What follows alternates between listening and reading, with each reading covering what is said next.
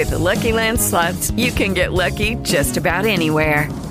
This is your captain speaking. We've got clear runway and the weather's fine, but we're just going to circle up here a while and get lucky. No, nothing like that. It's just these cash prizes add up quick. So I suggest you sit back, keep your tray table upright, and start getting lucky.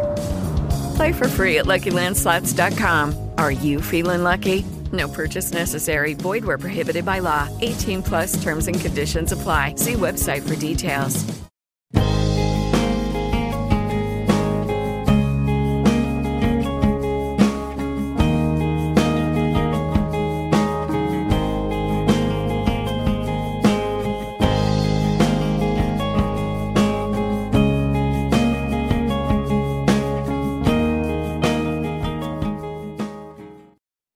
Hi, everyone, and welcome to the Neil Haley Show. And, we've been continuing to cover Ollie's comeback, the Untold Story, because it's just an amazing story, in my opinion, of a time. And the story just really not been told like this documentary is. So I'm excited to welcome another person from the movie, the documentary, Idy Uyoe. Idy, thanks for stopping by the Neil Haley Show. How are you? Thanks, Neil. I'm doing well. Thank you for having me. Appreciate that. Absolutely. Let's learn about your background before we get into why you got involved in film. Yeah, so my background is actually in technology. I spent about 12 years right out of college, right out of undergrad, working in the technology sector for a big tech company. I worked at IBM, and some of the projects that I had were always sports related, whether I was working with the Olympics in Atlanta or Nagano or places like that. And so I have always been a sports person, true and true. So though my career was in technology, I have always been around sports, whether it is in official capacity, unofficial capacity, or whether it's in sports business development, sales, marketing, what have you. And so I left IBM. I started my own software design firm, worked there for about 6 years. And one of the projects we worked on was the FIFA World Cup in South Africa in 2010. And I got a chance to see up close just how brands marketed sports, whether it was Adidas, Coca-Cola, and what have you. So I decided to transition. I sold my company and I went back to school, picked up a master's at Northwestern University. And since then, I have been working as a sports marketer, sports consultant, historian, and what have you. So currently, right now, we're consulting for National Olympic Committees around the world, where we assist them with marketing, branding, content development, business development, sponsorship, and those types of activities. So you're going to be busy soon, right? Because once, hopefully, with meaning COVID lifting and the possibilities of the Olympics still are good shape, not being canceled this summer? They're still trying to work that out. As of right now, today, February 19th, 2021, the Olympics are still slated to start for July of this year. Of course, with COVID, it's a very fluid situation. We are still working with our clients, other National Olympic Committees, as if the games are going to go forward. So we're in full preparation mode already. So how did you get involved in Ollie's comeback? Yeah, so I think it was back in 2016. Art Jones, who's the director of the film, approached me and through an intermediary, and he had seen some of my work because at that point, we'd done content development work, and some of it was around Muhammad Ali and his involvement in the Olympics. And so, having met with Art a couple of times, I needed to really figure out if I was the right person to tell the story, if I was a good fit for the film. So through multiple conversations, it was just determined that I was, and I was brought on to tell the story of Ali between 1967, 1970, and even in some ways beyond, and how that comeback fight in 1970 helped shape Ali for the rest of his career. Okay, so based on you being a historian, is that where you're bringing the knowledge into to help Art? Correct. Yeah, based on my very extensive background in sports history. Interesting. But see, when you were at IBM and all that stuff, did you have that sports history background? I did, but I just never pursued it. Oh yeah, I mean, so I go, and I'm going to date myself here, way back to 1976 Olympics. My parents, who were teachers, my dad taught at the university, always used sports as a teaching tool. So like in 1976, used the Olympics as a teaching tool. We learned about apartheid and so on. And So yeah, I've always been neck deep into the backstory of sports and sporting events and historical significance. So what attracts you to Ali? Yeah, so Ali himself was probably one of the more polarizing figures of the 20th century. I mean, both in the world, in the realm of sports, in the realm of popular culture, and in the realm of politics. And if you consider how volatile the 60s were, particularly in the late 60s and into the 70s, Muhammad Ali was a central theme in that entire story. Whether it was Tommy Smith and John Carlos at the 1968 Olympic Games raising the black glove fist, one of their demands was the restoration of Muhammad Ali as the legitimate heavyweight champion of the world. Or whether it was Ali joining the Nation of Islam, a very controversial move at that time, or whether it was Ali being drafted and then refusing to be inducted, despite the fact that he had actually failed the exam, the aptitude exam for the draft 2 years earlier. So they couldn't understand why they had lowered the requirements and then tried to draft him again. So Ali has just been one of these figures that has transcended the world of sports. I mean, there was a Cold War element to Ali. There was the political dimension, as I mentioned earlier. So we went from having a sportsman to someone who was perhaps, along with Pele, the most recognizable name in all of sports, if not the world. Everybody knew who Muhammad Ali was. Yeah, absolutely. I think you're right, polarizing, but also the fact that he was one of the most charismatic athletes of all time. Muhammad Ali made ABC's Wide World of Sports back in the day with Howard Cosell. I mean, back in those days, athletes were expected to quote unquote shut up and dribble. Ali was never about that. But Ali was very outspoken. But for that to happen, Ali needed to be authentic, which those around him say he was. And history actually bears that out with the Cleveland Conference, where you had Jim Brown, Bill Russell, Kareem Abdul-Jabbar, trying to determine whether, this was back in 1968, trying to determine whether or not they would back Ali's stance against being drafted into the Vietnam War. So there are many tentacles that attracted people to Ali as a figure, both those who supported Ali and those who were detractors, if you will. Yeah, absolutely. So again, the story which Art and I've discussed and all these different things, you saw this in a historical lens in a different way. What consulting this film, like you knew that the people that were going to be interviewed in it, but you all also understand you wanted to bring your historical perspective of what people that might have had a bias that were interviewed in the movie compared to someone like yourself that looks at the newspaper clippings, both sides of the story. You were trying to be unbiased in this account, then, correct? Yeah, objectivity was very important in terms of telling an authentic story. Muhammad Ali was by no means a saint, but when this happened, you had to consider that there were those around him that were pretty skeptical of his motivations initially. Like, all right, well, why is he doing this? I mean, we haven't heard you talk about being against war previously, and so you're coming up with this. Let's dig a little deeper. Let's engage and understand where you're coming from. And of course, he famously said, "Ain't no Viet Cong ever called me a nigger," and things of this nature. So, other athletes, people in society were able to rally around him because of that authenticity. And so, as an individual, he himself was also able to stand by those principles. And he was able to, in those 3 years that he was out of boxing, he got a lot of support from other fighters like Joe Frazier, provided financial support, believe it or not, and others. And so, yeah, and he took on jobs. He spoke at campuses, university campuses across the country. He sang for a moment. He had his own musical group. So he did a lot of things to stay afloat during those 3 years. But the key thing was he never wavered. In fact, there was an agreement. There was brokered through back channel deals between the chairman of the Democratic National Committee and Lyndon Johnson. Oh, wow. And the compromise was, Ali, all you have to do is put on a military uniform and stage boxing exhibitions for U.S. troops in bases in the United States. You don't even need to leave the U.S. Wow. Just do these boxing exhibitions and this whole case goes away. And he refused to put on the uniform and he rejected the compromise. Oh, no. He rejected the compromise. And again, for those who don't know, the backstory of this was he was drafted. He refused to go into the Vietnam War. He was fined $10,000, sentenced to 5 years imprisonment, and his title was stripped away from him. By the WBA version of his title was stripped away from him. So in essence, he couldn't fight. Um, he just couldn't fight because no commission in those days, boxing was sanctioned by the individual boxing commissions of the states. So none of the 50 states would give him a license to fight. Now, there was a deal in Nevada with a gambler known as Jimmy the Greek.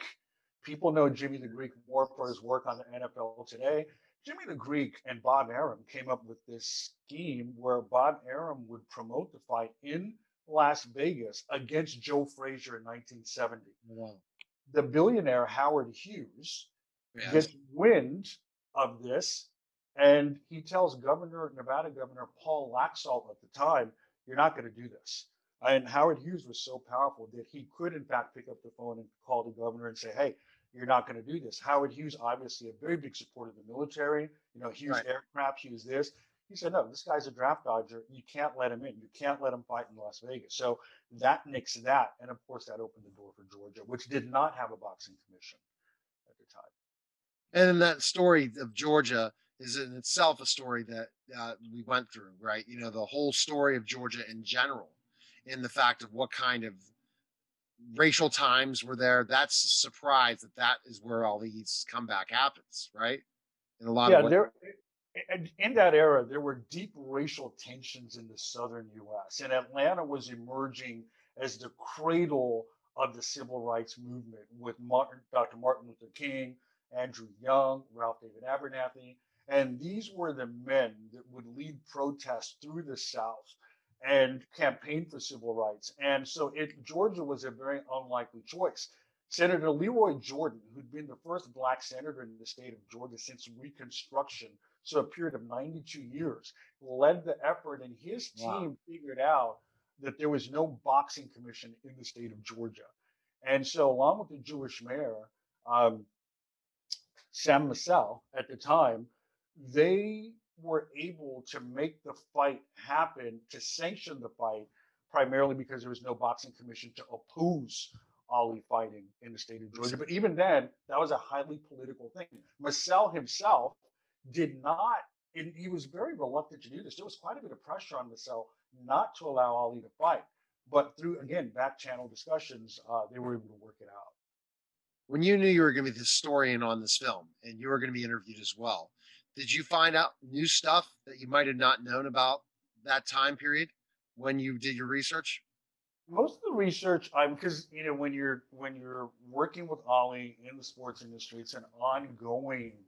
You never really stop researching, if you will. So almost all the information I'd known. The only new thing I think that came out when I was working on the film was the resistance, just the level of resistance with the KKK and other organizations within the state of Georgia and Atlanta specifically that were absolutely against the fight. In fact, I tell you something else. In 1996, Ali lit the Olympic cauldron, the Olympic flame, the cauldron at the 1996 Olympic Games. We remember him standing there shaking with Parkinson's disease while he did it. One of the more iconic moments in Olympic history. That almost didn't happen. The chairman of the Atlanta Organizing Committee, Billy Payne, who later became chairman of Augusta National, initially, when NBC officials approached him with the idea of Ali lighting the Olympic cauldron, he said no. That where we're from, he's considered a draft dodger. So that almost didn't happen. But it was interesting how they were able to work it out, and Ali's career would come full circle from resurrecting his career in 1970 to lighting the Olympic cauldron in perhaps one of the most visible events in all of sports. Do you feel Ali ever came back to his prime after choosing to not fight because of his religion, and then end up being kicked out of boxing for 3 years? Do you think he ever got back to his prime that he was before, in your opinion, as a historian? Well, it's hard to say. Prior to that, Ali was unbeaten. Of course, Olympic gold medalist, second youngest champion ever to win the heavyweight division. Floyd Patterson was the first. And I think that anytime you are off in just about any profession for 3 years, it does take uh, quite a bit out of you, and he was in his prime years. His comeback fight against Jerry Quarry, but then March 8th, 1971, in Madison Square Garden against Joe Frazier, he lost. And there are those that suggest that he was not quite informed. But again, it's hard to know. But I would say that when you're off that much for that length of time from just about any profession, let alone one that requires physical exertion, and with a professional athlete's career is an extremely short window, it certainly takes a lot out of you. But we would also not forget that 4 years later in Kinshasa, Zaire, he did beat George Foreman to regain the heavyweight championship of the world. And so, it's kind of hard to say. And he wouldn't lose again until 1978 when he lost to Leon Speaks. You think the stress of that time being off of boxing hurt his health in any way? Or do you think it was just boxing that hurt his health in certain ways? I don't think his time being off hurt his health. I think that, in fact, his time being off may have in some ways prolonged his career, because 3 years you're not getting hit, right? So that did allow him perhaps to fight, perhaps even a little longer than most people think he should have. Should have retired a few years earlier, but that's everyone's subject to their own opinion. But no, I don't think the time off hurt him. But I do think I don't think the time off hurt him physically. But I do think that the time off, from a boxing perspective, did in fact truncate his career slightly. So let's look at, you talk about his career and all those different things and all that. What about the interviews of the other athletes and other people? What surprised you the most of the interviews? Because those are historical accounts for people that were there or part of it, or part of Ali's life that maybe you didn't see in reading back in different newspaper articles and different things. The magnitude of the event itself. This was perhaps the biggest sporting event at the time.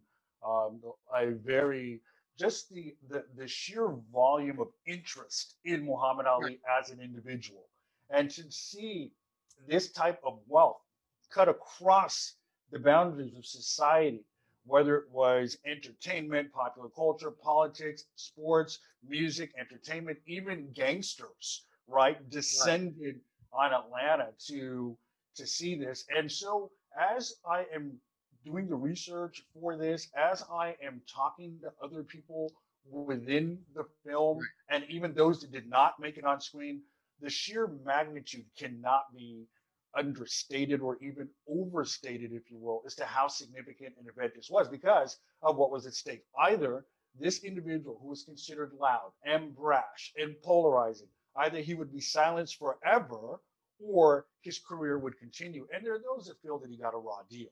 And so let's not leave that out either. So my big takeaway in doing the research for the film was the fact that just how big, I knew it was a big, but how outsized the event was. Right, exactly.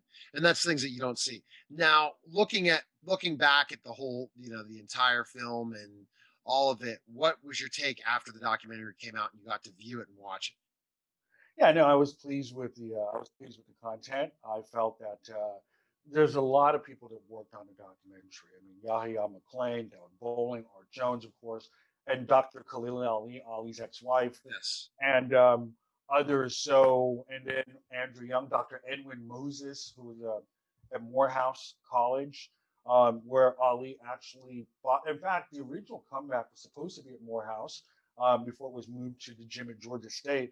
But just in general, being able to share a platform with Andrew Young, with Jim Brown, the great running back for Cleveland Browns, and with Dr. Moses, with Evander Holyfield, and just hearing them talk about their perspectives on Muhammad Ali, both, and some of the things obviously didn't make it into the film, some of the rough edits behind the scenes, but just getting the anecdotes of those conversations from the likes of Jim Brown and from Dr. Ali. That was, to me, that was quite rewarding. So what's new with you? I mean, you talk about the Olympic stuff. I'm just impressed. I saw your CV, or the thing you sent me, and I was blown away with the accolades you've had in sports career and what you've done in sports arenas and stadiums and all this impressive stuff. What's new? What new projects do you have coming up? Yeah, so for me, coming to Atlanta in 2026.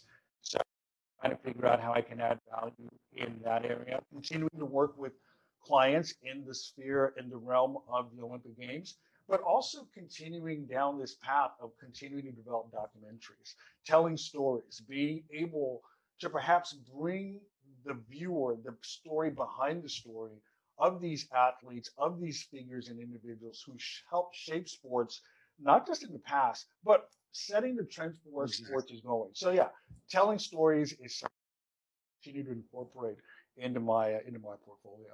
Well, it's fantastic, and you're an impressive guy for sure, Idy, and I really appreciate this. And so let's go with other sports. What do you say your expertise in sports? Do you like is a sports historian you big in football? What's your favorite sport that you like to as a historian?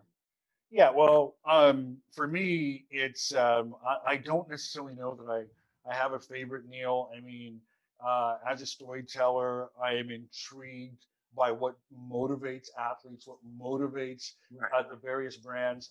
But if I had to say, I love athletics. Of course, it's big during the Olympics, and I'm a big follower of European football. Both Liverpool and Real Oh, Madrid are really? my teams. Yeah, huge fan of the European Football Champions League, Premier League, La Liga. Follow a lot of European football and also the NFL. Curious to see what the NFL is going to do as far as expanding their footprint into other geographies. Exactly. And with COVID, what happens next in this expansion when you talk about the NFL when they were going to Europe and all that stuff, and now COVID? How do you think the sports have handled COVID, in your opinion? Yeah, so of course it was new across the board. So some sports handled it a little bit better than others. We were able to see though that in those economies, those countries that had perhaps a better social fabric like Germany, sports was able to come back quicker.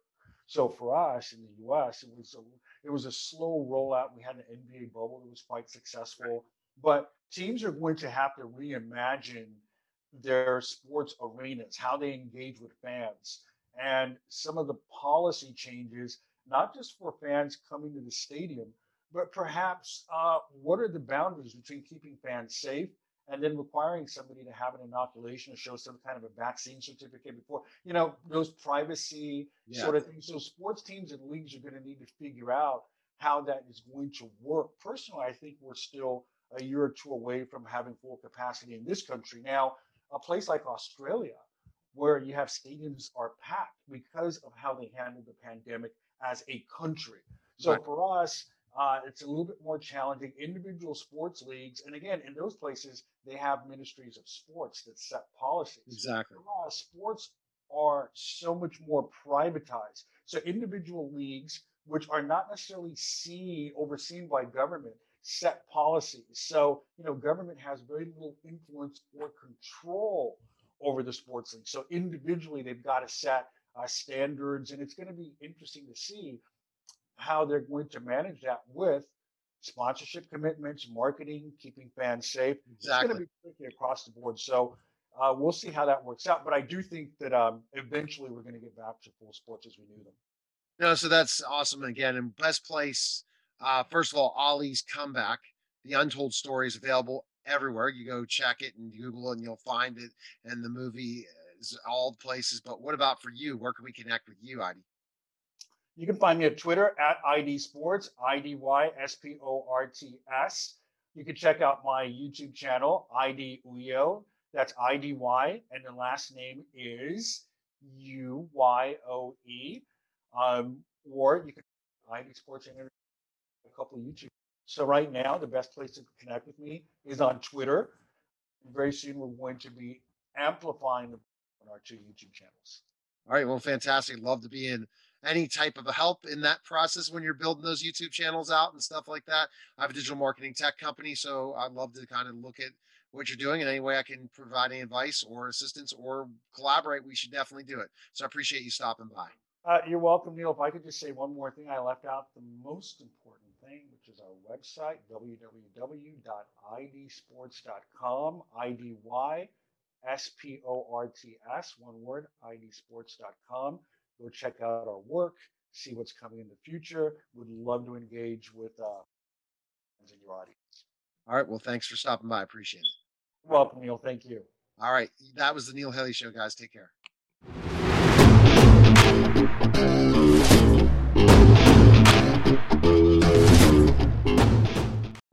Celebrity Slots. Free spin! Free to play mobile social slot games in the likeness of your favorite celebrities. Making money! Spin to win celebrity experiences through sweepstakes. Free to download, free to play. Yeah, baby! What are you waiting for? Win meet and greets, celebrity merchandise, gift cards, and more. Download Celebrity Slots today.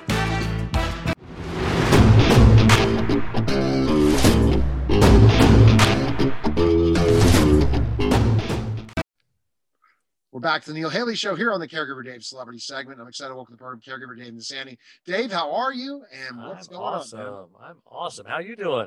Good. Didn't you like last week's conversation? I always have great It was amazing. You never disappoint, Neil. You never disappoint whoever you're getting. You never know their story, what their story is going to be about. And that's what's so great about interviewing over 7,000 plus people. And someday I'll have them all in one place to find them all. But that'll be, I have to hire somebody that costs me hundreds of thousands of dollars. But our guest today is Peter Woodward. And Peter Woodward we know him from The Patriot. We're talking about Dolphin Island and his career. Peter, what's up? Thanks for stopping by. How are you? I'm pretty good. You should get the Super Bowl, actually, for all your 7,000. And as they increase over the years, you should have a sort of Neil Haley Super Bowl in which everyone, sits around together for an event. All the different celebrities all together, and anyone that's been on the show. I love it. You could set it up. Security. And we could be in LA, and it could be a super spreader. I wanted to celebrate 10,000 interviews whenever that day comes, and I'll make it up and say we hit 10,000. Okay, let's invite as many people to a great event. I love it. I think so. I think that's a great idea. So it's kind of funny, Peter, that they talked about, number of shows. There was a show called Mike and Mike in the Morning that was on ESPN, and they were celebrating how many years, and they did it longer than me, but they did less shows. I'm like, what did I do? How did I do this? But it's because I've short interviews. Some are 8, some are 15, some are 30, some are an hour. And when I was just doing radio shows, I produced 5 hours of programming a week, right?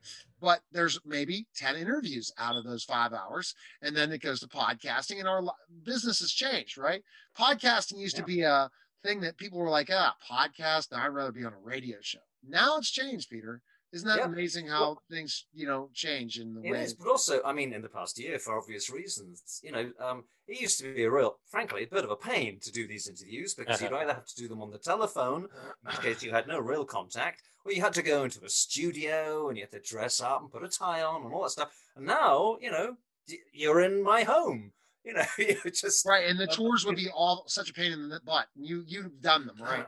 Where you've done those tours were 9 to 11 in the morning, which would be 6 to 9, 8 for you. And you're constantly talking to somebody for 15 minutes about a project, right? You've done those. Been there, done that, have a t-shirt to prove it. I've been there and done that, and I won't do it anymore. I'd rather have a longer one because you don't get to develop that connection in that relationship. So let's talk, Peter. You're known for The Patriot. So for Dave that saw The Patriot, and I did too, tell us your character in The Patriot before we get to Dolphin Island. I'm trying to imagine who you were, and I think you were that bad British officer who killed everybody. No, I was the aide de camp to the bad British officer. The Patriot is it's something that a lot of people remember me for. I've done a lot of other stuff, but that does. You had hair, right, at the time? Yeah, yes, I did. Well, it was a wig, in those days, everybody wears wigs. We bald folk didn't have to worry because everyone wore wigs anyway, from George Washington down. Right. So everyone had hair, so that was all right then. It's crazy that's so remembered. I had a relatively small part in it, but it was one of those last really great, huge movies. I remember going to the set of The Patriot, and I saw this vast field with massive mechanical cranes and camera trucks, and and then I thought, this is amazing. And then they said, oh no, there are 3 more fields after this. What was it like working with Mel? He was great. Or Mel. He was great. He was a really nice guy and very friendly and, not starry at all. My father was a well-known actor, so I'm used to being around stars and working with them. Yeah, you guys are real actors, yeah, like Sir Richard Burton, the Royal Academy of Dramatic Art, well, Royal Shakespeare Company. Wow, shall all we? of that stuff. Yeah, I've done all Royalty. that stuff, but it's also that because of that, I don't have any time for anyone who's remotely starry. I just walk away. But Mel was a really nice guy, and he's very, very talented too, a very fine actor. And I think because of the difficulties that he's had over the past few years, Right. which I know he's been trying to solve, but because of those difficulties, we tend to forget what a really good actor he is. That's my opinion anyway. Yeah. That's true. Yeah. So, Peter, I could just answer that question. You said it was a small role. What was the role in The Patriot? Oh well, I was the assistant to the really bad guy, or one of the really bad guys, in did there. his dirty And work. General O'Hara was my name. Yeah. But yeah, and it was one of my earlier jobs when I came to Los Angeles. I came here about 20 years ago, and it was one of my earlier jobs. And I've done a lot of TV and stuff since then, and you're a I'm also a catalog. writer, so I mainly write now. That's mainly what I'm up to at the moment. Do you see that cat in the background? I do see that cat. That's cool. That's a great thing. If Dave wants to bring up cat, I'm not going to go cat. I'm going to go real quick. One more question, Peter. What would you think your fans see you best known for? You have a good laundry list of different major shows you were on. Probably a bunch of those science fiction shows that I did, Crusade and Babylon 5, the movies of Babylon 5 and Charmed. I was the source of all evil in Charmed, I'll have you know. Not many people can say they're the source of all evil, but I can. That was the old Charmed. You've got that look, yeah. Yes, yeah. Well, we all have that look, don't we? I mean, when you've got this up there, the thing is that everyone tends to cast you as a baddie. Which is why doing this movie Dolphin Island was so great, because for once I was a good guy. Yeah, you were a good guy and a very good guy. So tell us about the character and the premise of it. Yeah. Well, yeah, I mean, Dolphin Island is one of those rare things nowadays, which is a family movie, really designed for everyone to watch and enjoy, and it's about a young girl who's orphaned.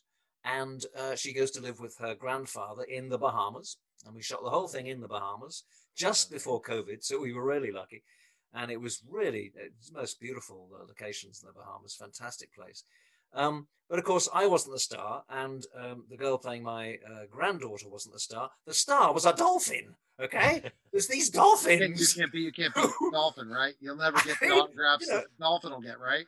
Yeah, I mean, the dolphins were the most amazing actors. I mean, they're extremely well trained. And we went to a facility where they are completely open to go out into the ocean if they want. They're not trapped or penned in any way, because we didn't want any of that. So they work voluntarily. They work voluntarily. Well, they work for fish. Kind of like me. We'll work for fish too. Give me a good fish, I'll do you a movie. And I bet you have a new appreciation for dolphins. I do. They are the most very smart creatures. I mean, obviously they're mammals like us, and you tend to forget that. You get into their element, which is the water, and you tend to think, well, this is obviously the cat again. Obviously, this is the dolphin world, but it's also a mammal world, and these dolphins, they look at you. They look straight at you. And you know that they're thinking about you and who you are, and whether you're going to be okay, and whether you're going to hurt them, or whether you're going to play with them, and whether you're going to give them fish, most important. And they were amazing. And of course, their trainers, the Bahamian trainers, were just extraordinary with them. I mean, we asked them some pretty difficult things.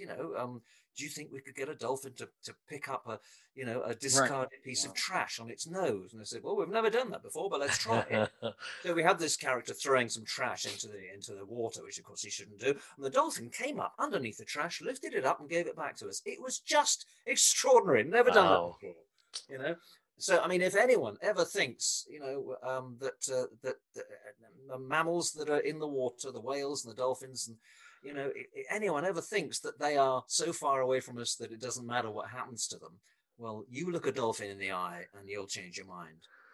Well, it sounds like a great family movie with a lot It of is. moral subjects in it. That's awesome. Yeah, and it's fun and it's Shortage exciting, of and that, yeah. and it's basically because the other grandparents who are rich come to try and Right. claim the granddaughter back, and yeah, and Yeah, I'm I'm a the great grandfather, so yeah, my job is cut out for me. So, are That's you excellent. drawn now to family films? Well, yeah, I am. I've always enjoyed things that I don't Because you've like got violent kids of your movies. own? I do. I have one, but he's 26, so Oh, he's on his own now. but But grandkids on the way. yeah, yeah, well, maybe. But I don't like violent movies. I just don't. I don't watch them because I don't like them. And I've written some. I've written some violent movies, so I understand that there is a place for violence in movies if it tells the story and if it's part of the story. But I just personally don't like watching it. I just turn it Yeah, off. me too. And yeah, I mean, I've just, funny enough, I've just finished directing my first movie, which is a comedy, a romantic comedy. So I'm very much into what is being made at the moment and what is not being made. And I don't think it's an excuse for COVID. I don't think that's a good enough excuse. There simply Sure. aren't enough movies being made which are genuinely family oriented. Now, I know they're Yeah, all superhero movies, but I sure. don't know what you feel about them. For me, there's too many explosions, Yeah, too many people being knocked yeah. down, and I just it I'm a doesn't. sucker for romantic comedy, but Yeah, that makes me a wuss, right?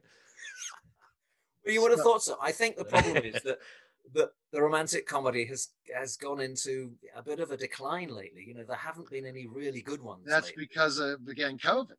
Because, again, Well, you can't really have a romantic comedy in life because really, or no one's living that life right now. I So think that's we people need true. it. have given up on romance, because they can't find that relationship and they're in a bad marriage and they're constantly breaking up with their boyfriend, girlfriend, Well, and let's and hope a lot that of them have given changes, up. Dave. Let's keep the positivity. So let's move on. So, Peter, the movie, what would you say your fondest moments of being in this movie? Like working with the cast, kind of give us that update. Yeah.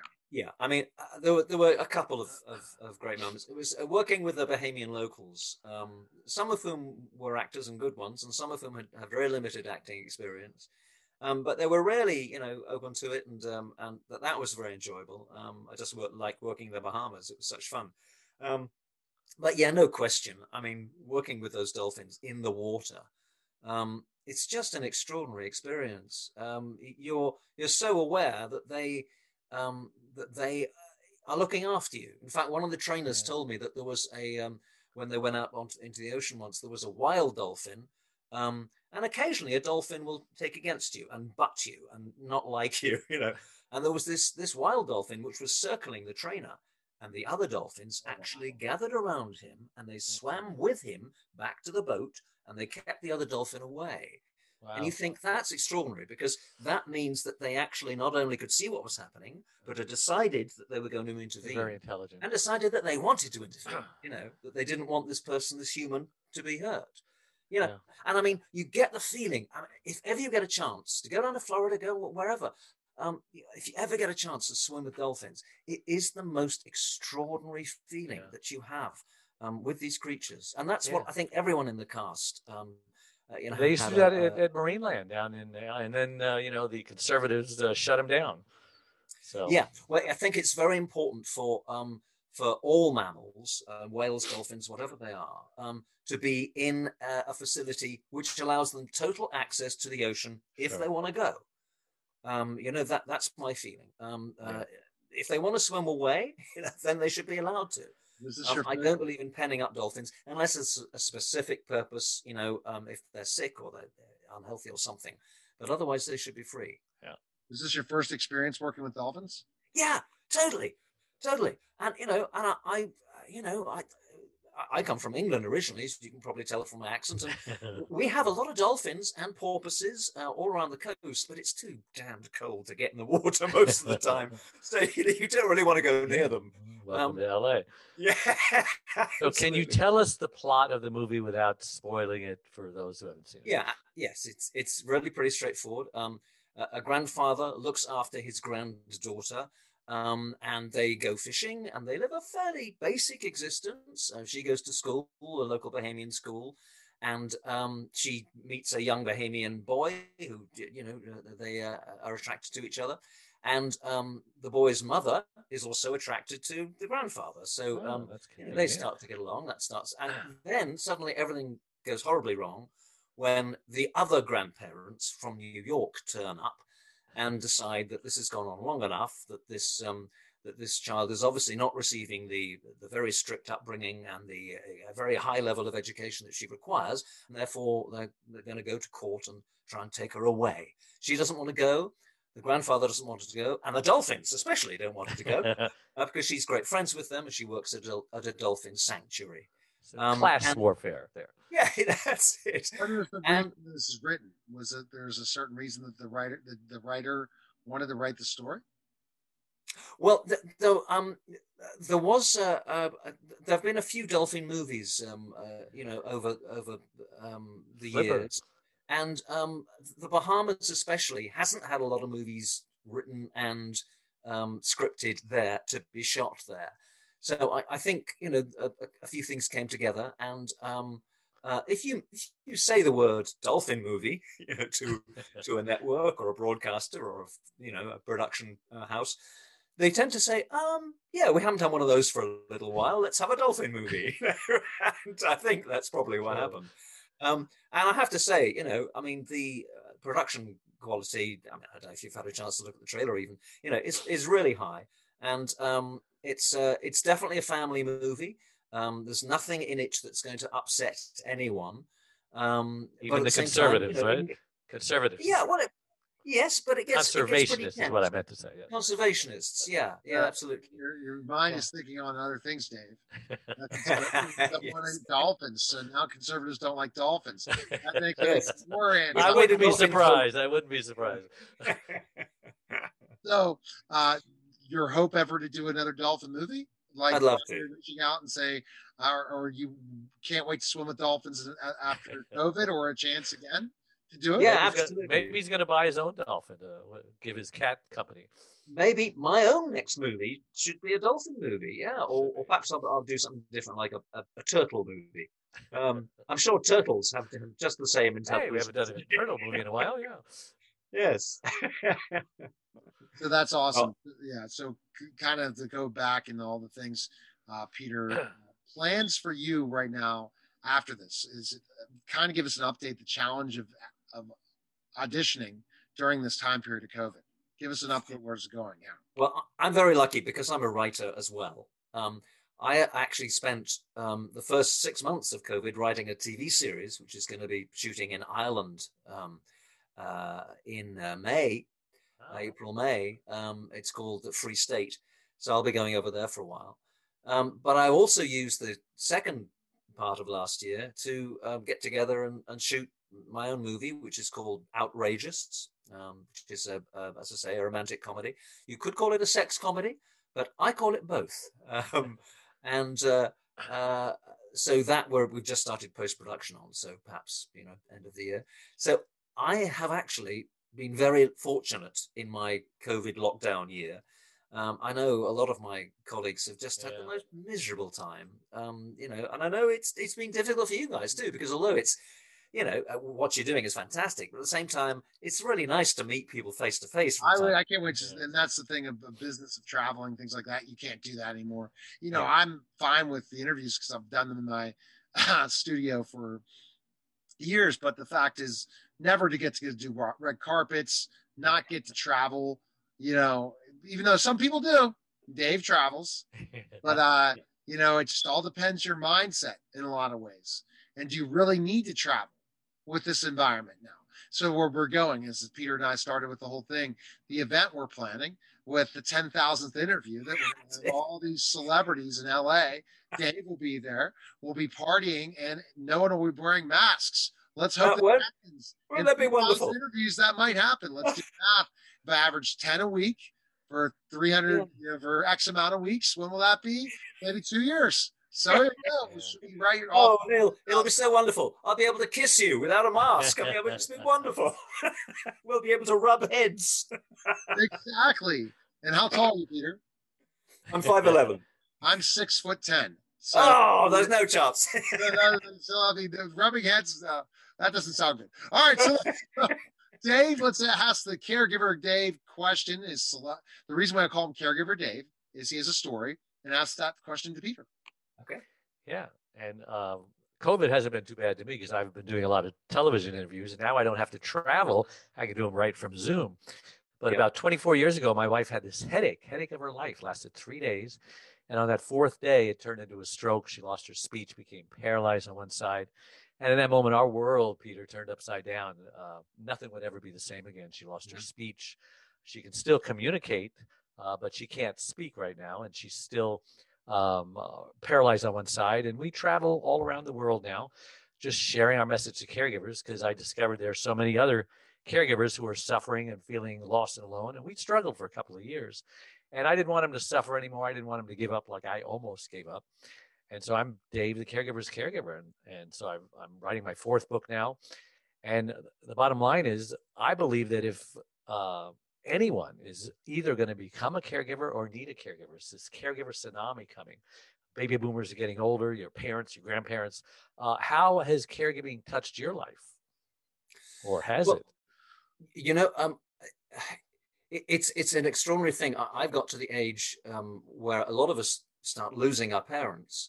I've lost both of mine now, and so yes, but it's the thing is, it almost makes you feel guilty because both of them died fairly quickly. And relatively easily. My mother, bless her heart, just got up in the morning and fell over, and that was it. That's how I want to go. Yeah, yes. I mean, there was no warning at all. So I have not been in the position which so many millions of people of my age, particularly, and much younger, of course, have been in, of the lingering death of someone who you really love. You cannot abandon them. You have to abandon your own life in order to give them the last year or two of their lives. And it's just the most extraordinary sacrifice that millions of people all over the world are making. And it's, especially now in COVID times, of course, it's extremely difficult because, quite frankly, you have to risk your own life to save your loved ones, and if you're allowed to, it is the most extraordinary thing. And it's definitely not, there's not enough attention given to the caregiver and their roles. It's very often women, but not always, such as in your case. And if you have to ask yourself the question as a caregiver, why has this happened to me and not to anyone else? And I think the answer is, well, it has happened to vast numbers of people. People like me, you could say I was lucky in that my parents both had a peaceful, quick passing, and I didn't have years and years and years of looking after them. But it's when I think about my own death, as we all should regularly, we should think about that. When I think about that and approaching it, of course, I hope it happens swiftly and easily. But if it doesn't, then who's going to look after me? Will my son have to care for me in my, in my dotage? Perhaps if I'm unfortunate enough, as so many of our friends are, if I'm unfortunate enough to have one of those diseases where you start to lose your mind before your body, right? It's just such a large area of concern. And I didn't mind, Peter. I just screamed The Father with Anthony Hopkins. Oh my goodness! Yeah. And Tony Bennett is the latest one. His family just said he has if you Alzheimer's. watch that movie, I don't know if it's getting a good move in Hollywood, but which one? I was going The Father. The Father. Father. So I guess that's a plug for the movie already. But Peter, so it's great catching up, working your fans follow you. Are you on social media and stuff that people can connect with you? Okay, I have to admit to you, I am not on social media. Okay, I was born before the internet, and I've never really caught up. Of course, I'm on Zoom now, which is pretty amazing. Hey, I'm on Zoom, everybody, and I did that myself with these fingers. But I am the most useless social media person. You need someone like Neil. He can fix you up. He can hook you up. Take care of it. I have a social media presence of 0, I'm afraid. So no. A fan actually opened a Facebook thing for me, and I've never been on it, and I've never been able to shut it down. So how many likes so far? I've no idea who likes me. All right, so Peter, we can check out Dolphin Island very easily at the website, right? Yeah, it'll be on pretty much any streaming platform pretty soon. Yeah, and including Netflix. I don't know about that. No, Netflix. Yes. Let's see, Dave. Netflix is different. Every other streaming service sells it. Netflix, you got to get it picked up in another run after that. So the streaming services you have to pay to download. Okay, Netflix so Hulu, where they're going to pay you to stream the film. Yeah. So Netflix pays you, then they put that film on there. But it's the others, even though they're subscription based, like Amazon also you have to pay for certain films to download. Right. But if you Google Dolphin Island, if I can use Google, is that allowed? Yes. Yes, Dolphin Island, they'll direct you to where you can see it. I believe it comes out March the 3rd. So yeah. Well, I appreciate it, Peter. Appreciate you coming on. Yes. It's very good to meet you. Great interview. Thank you. Thanks, Peter. And I'll be in that Super Bowl. I'm ready. We're already Neil Haley Super Bowl, folks. 10,000 interviews, and Peter will be there, and everyone all together in one place for a super spreader event. A red carpet event. Yes, exactly. At Dave's place. All right, take care. I'll see you again. All right, guys, that was Caregiver Celebrity Summit.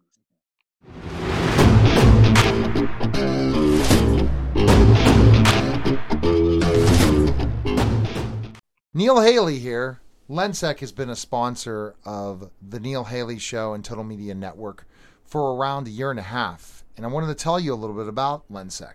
Lensec has been a pioneer in IP security video since 1998. The company is a trusted security partner with experience around the world. Lensec has experience working with customers in higher education, K-12 education, government, public safety, critical infrastructure, healthcare, commercial, and more.